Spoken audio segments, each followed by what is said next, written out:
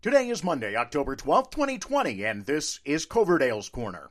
Welcome to another news overload, whether it's sports, news, heck, even weather. This weekend had a little of everything around here, including one of the absolute strangest, sad stories I can remember. This is a story where there's nothing good to come out of it, but boy, the outrage merchants are all over it. Dueling events at Denver's Civic Center Park ended with one person shot fatally Saturday. It's an easy enough headline, but it's the only thing simple about this story. The man shot was involved with Patriot Muster, a group that met Saturday to express their views regarding what they view as violence by parties on the left, getting overlooked and ignored by the media and government. Yes, the boogeymen of Antifa and Black Lives Matter were their targets, but it appears there was nothing from this group that prompted problems. The other group meeting was Denver Communists.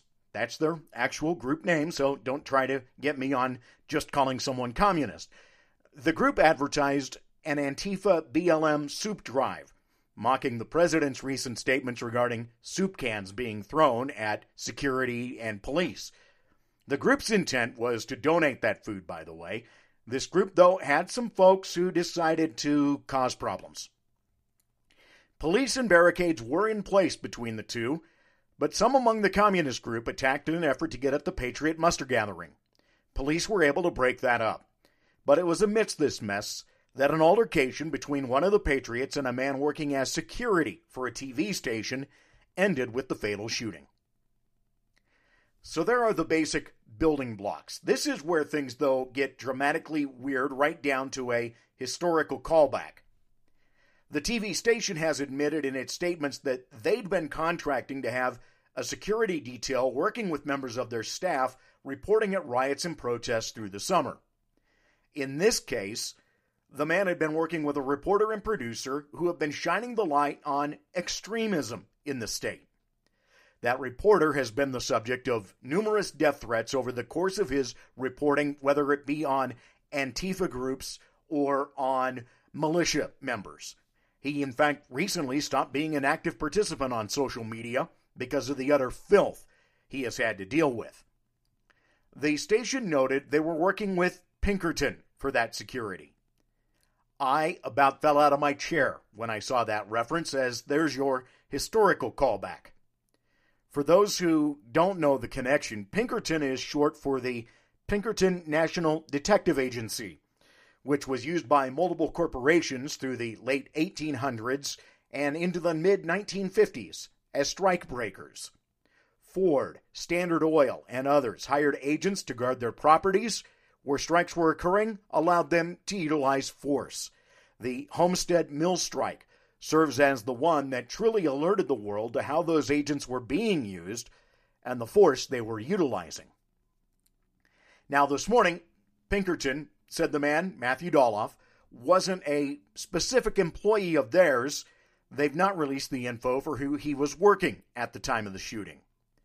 Meanwhile, you have From the Fringes, a radio station that is ramped up and railing against the TV station, which it didn't need another reason for, honestly.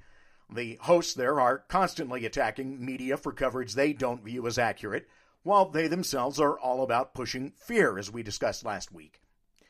This all happened after the organizer of Patriot Muster said on the air Friday on that station that attendees wouldn't be violent but would be prepared for violence, which some took as a backhanded threat. And with that, welcome to the mess. As I said earlier, there are no winners here, despite the radio station's attempts at playing on emotion to fire up a certain base. This is an ugly, sad situation for all, and it's not going to be settled anytime soon. Not only will there be a criminal case against Doloff moving forward, but his victim's family probably has a good base for a civil wrongful death suit. How that ties in the TV station, Pinkerton, and whomever else remains to be seen. Today's episode artwork, again, Willie the Wildcat, as my K-State Cats got the job done in Fort Worth on Saturday and are now 3-0 in Big 12 play with a weekend off.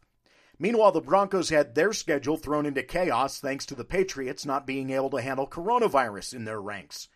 New England had already screwed up the slate last week with their game against the Chiefs, And now it wiped Denver's bye week off the board because they thought that having two planes, one for those who had been in contact with quarterback Cam Newton and one for those who hadn't, would work to keep more players from testing positive. Now the Chiefs have also had their schedule screwed up this week because the Titans couldn't get a handle on their outbreak and thus will not be able to play Thursday. The NFL does get lucky in one aspect. They'll get a Tuesday night game for TV, but no Thursday night contest this week. I look forward to our chat again tomorrow. Let me take a moment and talk to you about the best way to put together your podcast. If you're interested in joining Coverdale's Corner online, you can do so by utilizing Anchor. It's free with creation tools that allow you to record and edit right from your phone or computer, and they're outstanding in their distribution. Spotify, Apple Podcasts, many more, just by utilizing Anchor as your home base. Download the free Anchor app or go to anchor.fm to get started.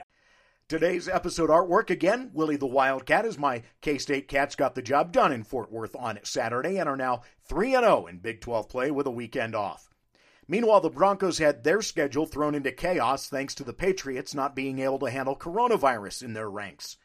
New England had already screwed up the slate last week with their game against the Chiefs, and now have wiped Denver's bye week off the board because they thought that having two planes, one for those who had been in contact with quarterback Cam Newton and one for those who hadn't, would work to keep more players from testing positive.